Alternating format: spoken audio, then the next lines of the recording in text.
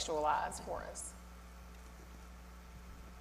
Well, I think this morning we had communion at church. And of course, it being the Christmas season, I was like, well, why do we celebrate this season? And I read Ephesians chapter 2, 1 through 10. And the Bible says, and you he made alive. Mm-hmm. Who's the he? Jesus. He's the one who made us alive. Why did he have to make us alive?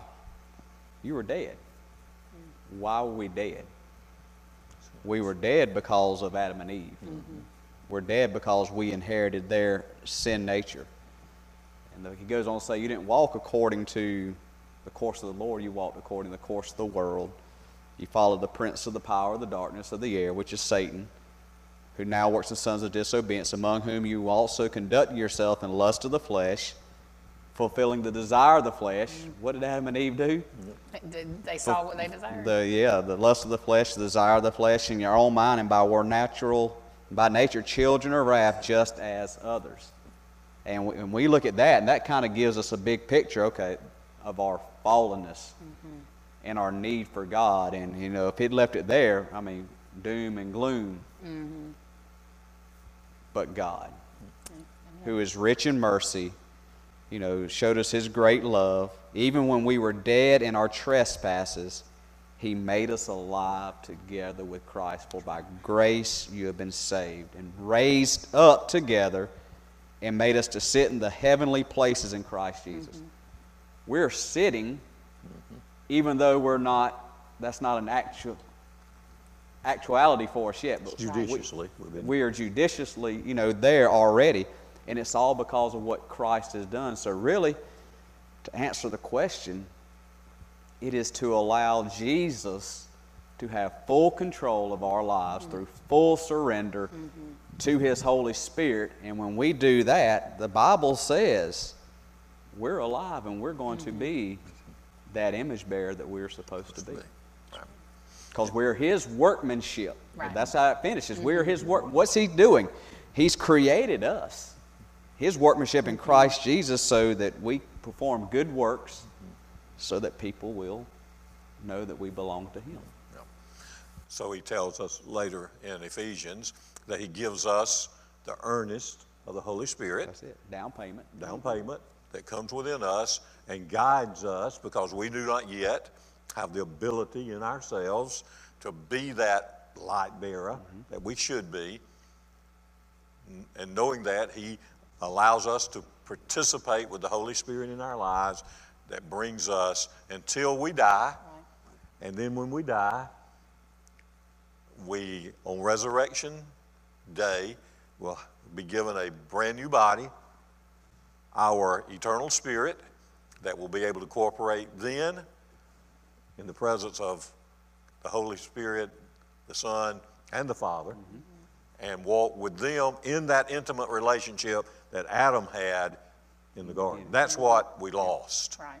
That's what was lost. That's what we're trying to get at. That's what Paul's getting back to in 1 Corinthians 15. Yes. Right. On that day, you're going to be raised incorruptible. Incorruptible. And so what we lost back then is what we need, and that is that intimate fellowship. And we can have some of that now. You don't have to wait till then. Right.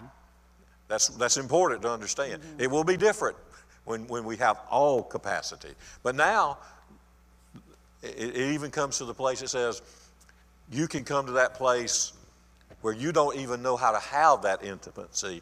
But if you desire it, the Holy Spirit will bear that before the Father for you and speak where you can't speak. That's right.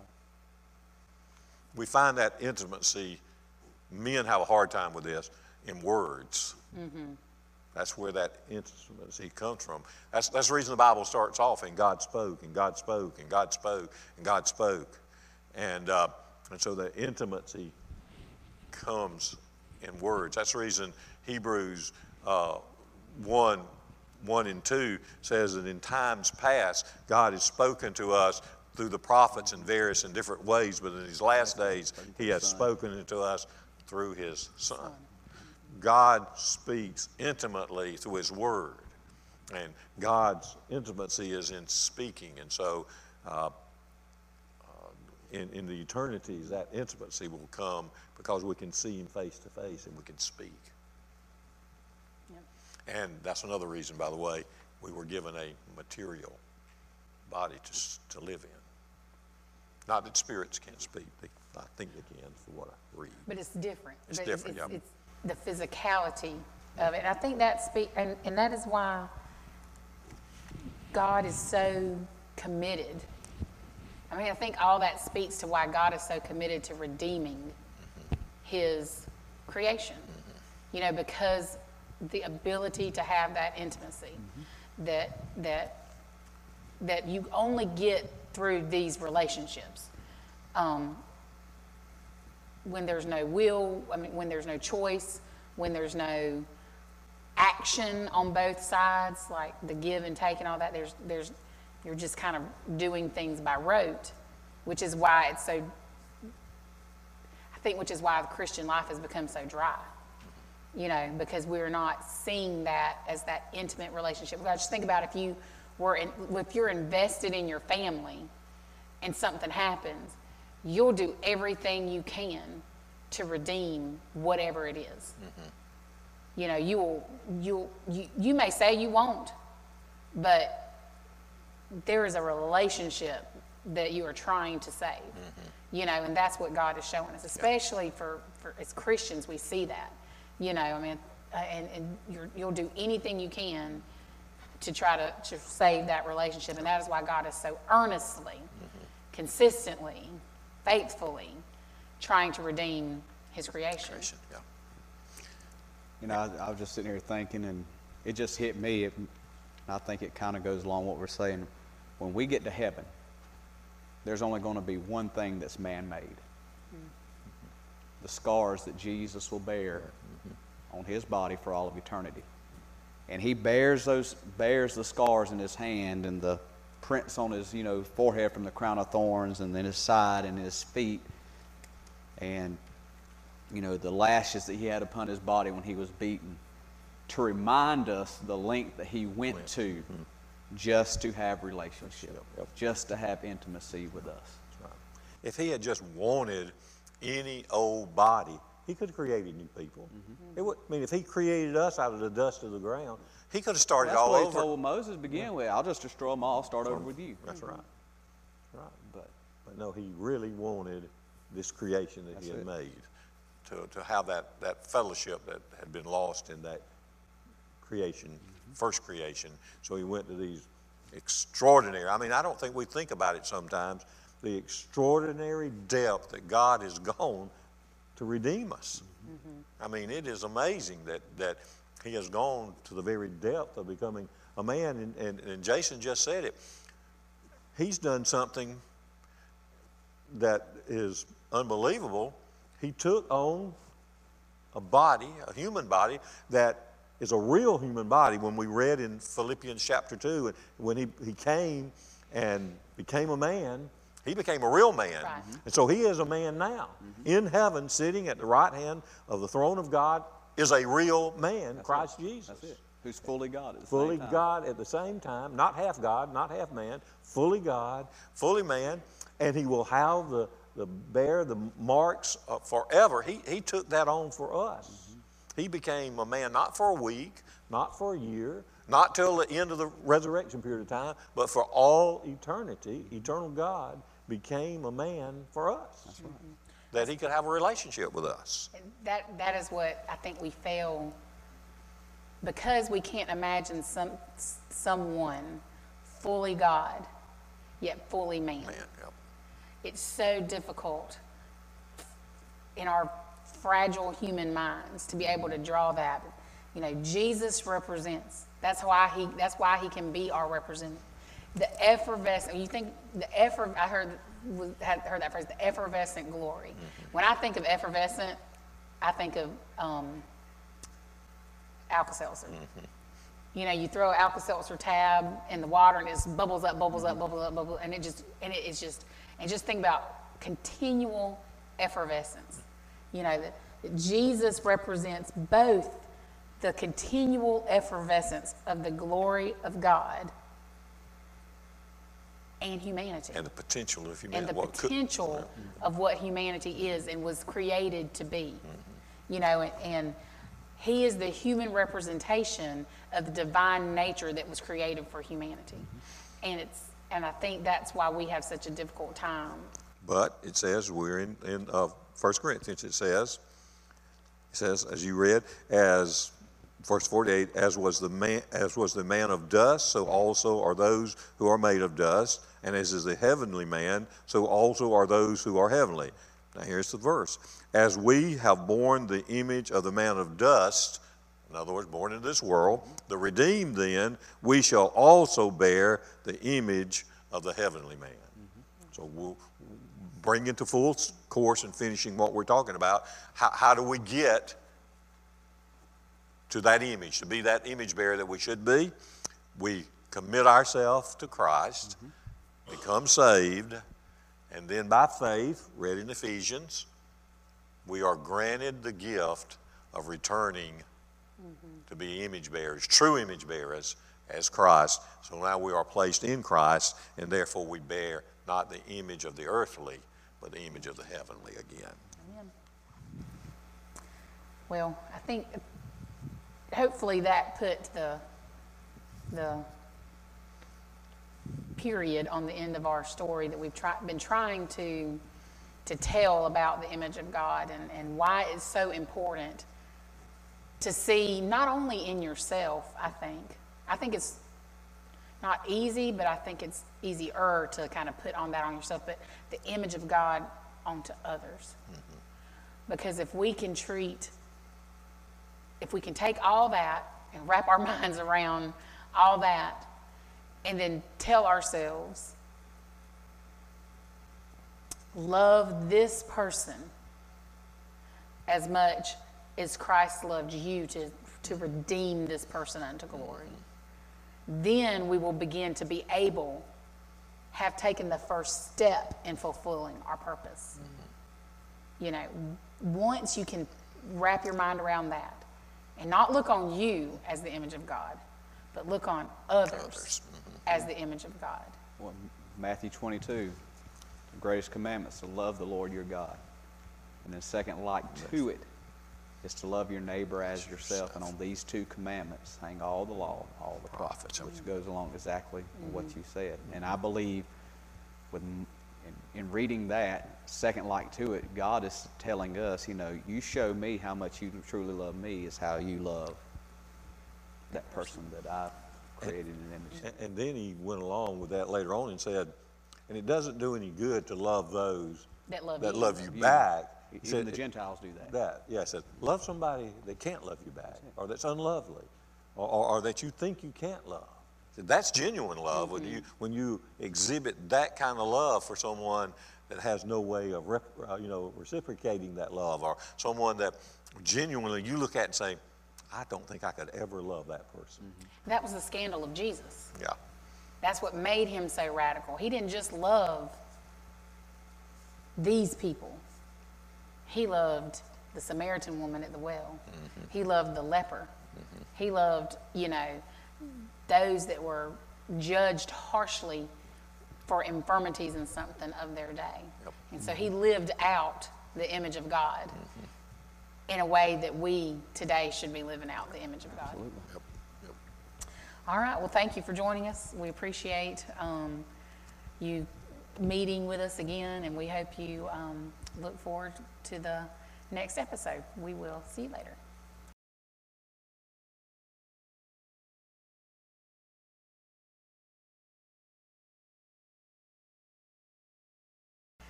Good evening, and welcome back to episode 18 of Truth Talk. We're winding down to our 20th episode, which will be the completion of season 1 of Truth Talk. And then we'll play a Fast and Furious game of rocks, paper, scissors, see if we're going to do season 2 or something like that. But anyway, so we are going to wrap up. I thought we had wrapped up Image of God last week, which is what we've been talking about for the past several weeks. But after Dad and I talked some more, and then Jason got here and we talked through some more, we decided there's a little bit more putting together kind of the story, and And we want to take it back a little bit. So we're going to start off with a why question.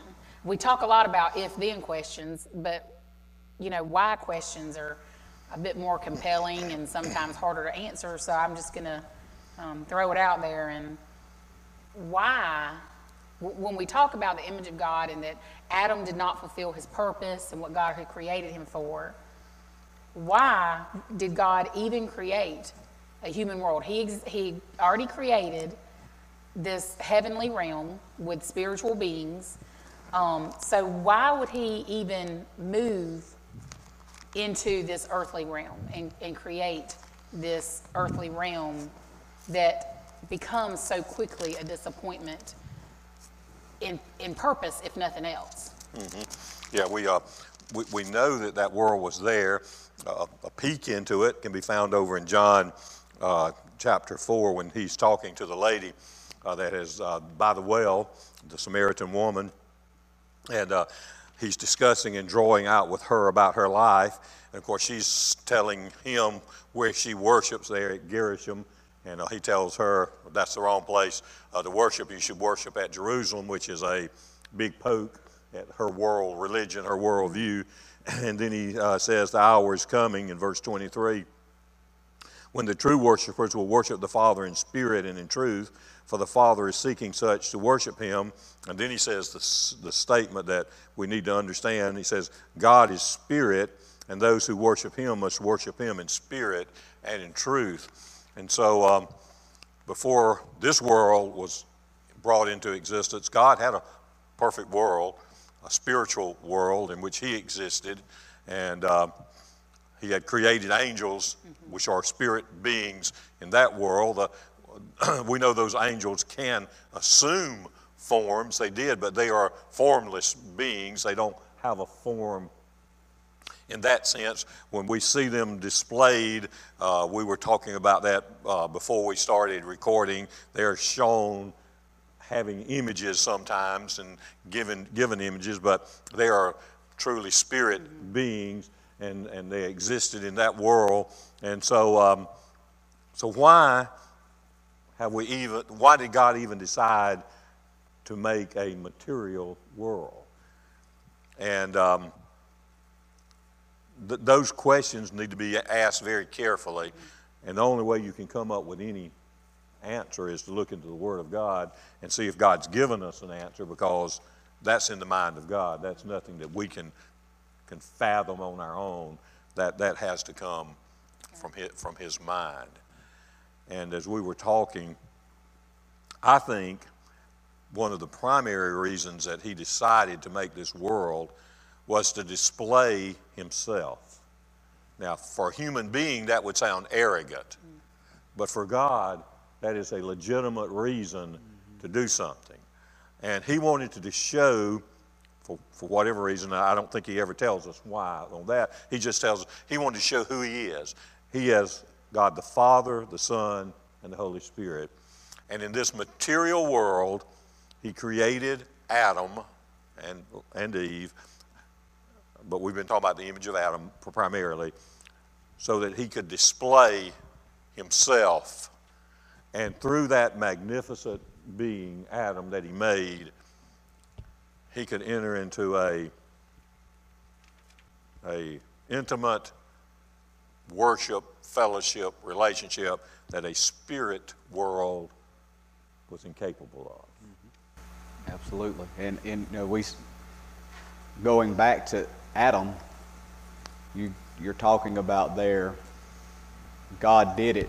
God does everything for his glory. Correct. And like you said, sometimes we look at that, as far as we do everything for us, that's being self-centered. Well, God's not self-centered, but he does everything for his honor and glory. And just in the creation, as we were talking about with Adam and Eve in the back, when God created everything, he spoke, and it came into being. Light, the moon, the stars, the universe, it all came. But when he got to creating mankind, he got intimate, didn't he?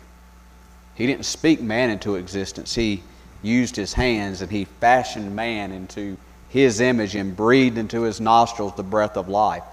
So yes, God did it for his glory, but I believe God also did it as you already elaborated on, that intimacy to have fellowship. You know, God doesn't need us, but he sure does desire us and desires that fellowship. So we have to figure out part of really especially for us at Antioch, your sermon this morning, really trying to put together how we move in our humanity from God moved us from the spiritual realm to the earthly realm, and now we have to figure out how to get back to that spiritual realm. And I think we kind of breezed through or flew through so much last week talking about how Jesus came and he died and made the way and everything, but you know, well, what does that do for us? You know, if Adam, I found this quote this week, and it says, though man is still the image of God, in every aspect of life, some parts of that image has been distorted or lost. And that is that earthy image. This is, you know, we're no longer fully, you know, it says as God. You know, we were created this way, you know, to be like God, fully in his image, both in nature and spirituality. But when man fell, he lost that moral purity. His character was corrupted. And once that character is corrupted, everything else, his intellect is corrupted. His ability to reason is corrupted. His ability to form relationships is corrupted. And you know, we go from this incorruptible to completely corruptible kind of step into. So we needed this uncorruptible person to bridge that for us. And that is what Jesus does for us. But then how do we know that Jesus came and died and was resurrected, but what is it that we take that next step to again move from the earthly, from Adam to Jesus, from earth to heaven? And before we take that step even, I sometimes think we fail to stop and think on God's side of that. We are so man-centered just because of our fallen nature. We fail to think of how much it hurt God when we fell there in the garden. It had to have, because God goes to such an extent to recover us. If it had, just think in a human relationship, when somebody that you care about, that you love, that you have such hope and expectation for, when they fail, and you see them fall so far short of what you know they could do, how that hurts you, how the pain that brings. Think of that, how that must have felt for God in his unfathomable love. And when he came looking for Adam, he already knew it wasn't. He wasn't asking questions that he didn't know the answers to. He already knew they had sinned. He already knew that what had taken place. And so I think sometimes we need to consider, and that's part of what is talked about there in Philippians chapter 2, when God sends his son and allows him to take on the form of a man and humiliates himself. So is that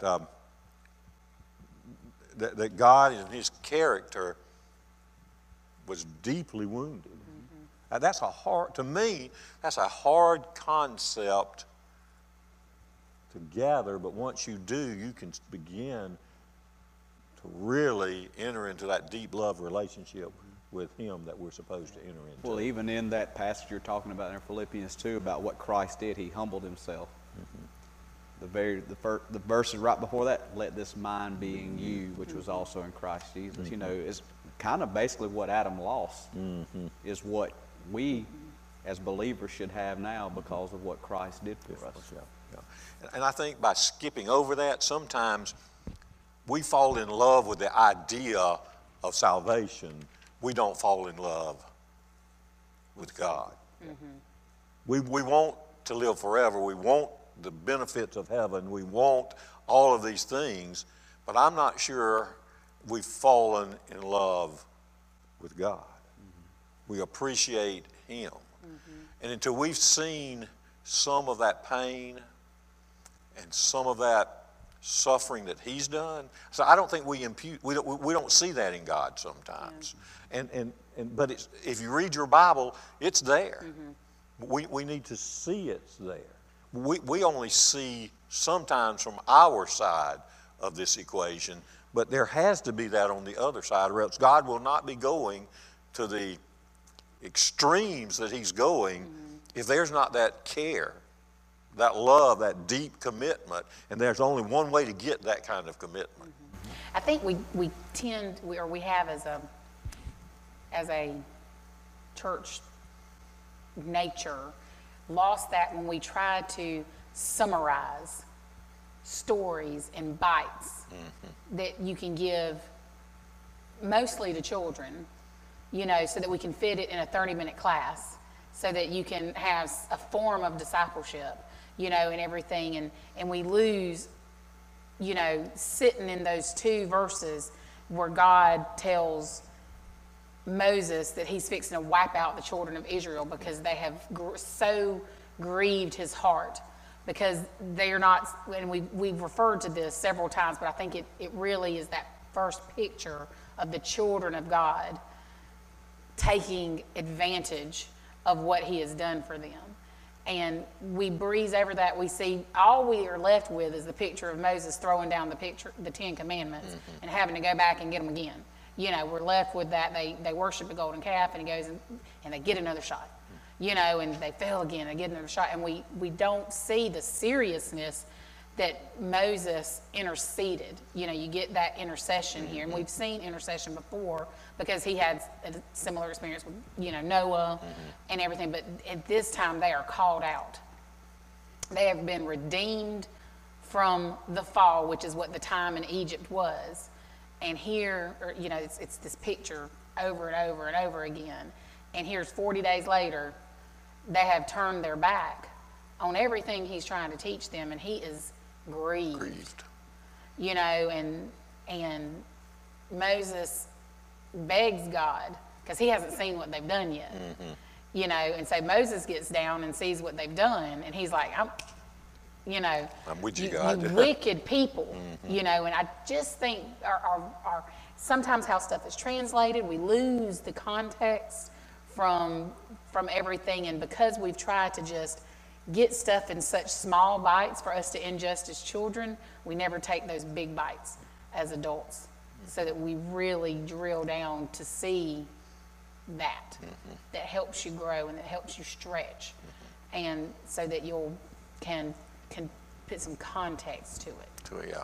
So when we begin to talk about now this resurrection body, it means something. It doesn't just mean, well, whoopity-doo, now I got a body that can walk on water, I got a body that's going to live forever, or I got a body that's going to do these tremendous things in eternity, and I'm going to do all these things. Well, yes, your body's going to be an amazing body, it can do all these kind of things, but it's more than that.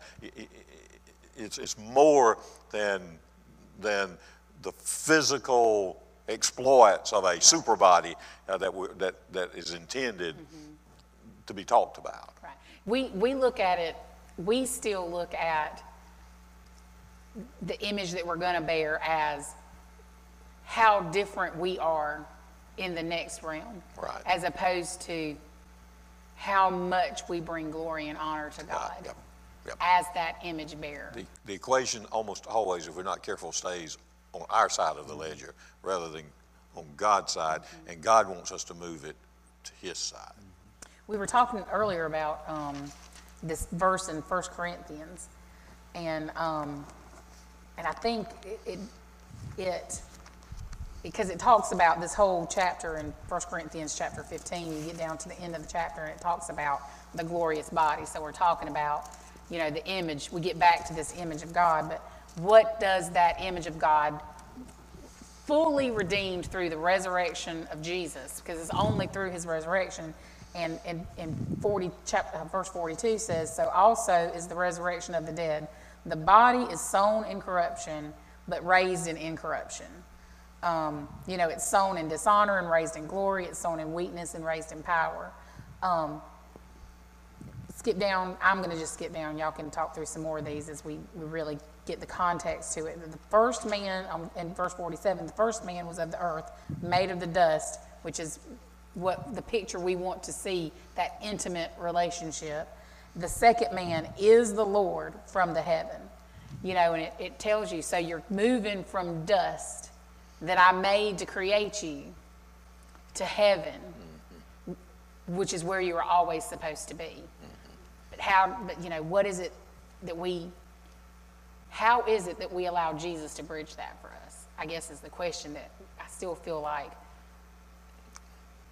we're trying to really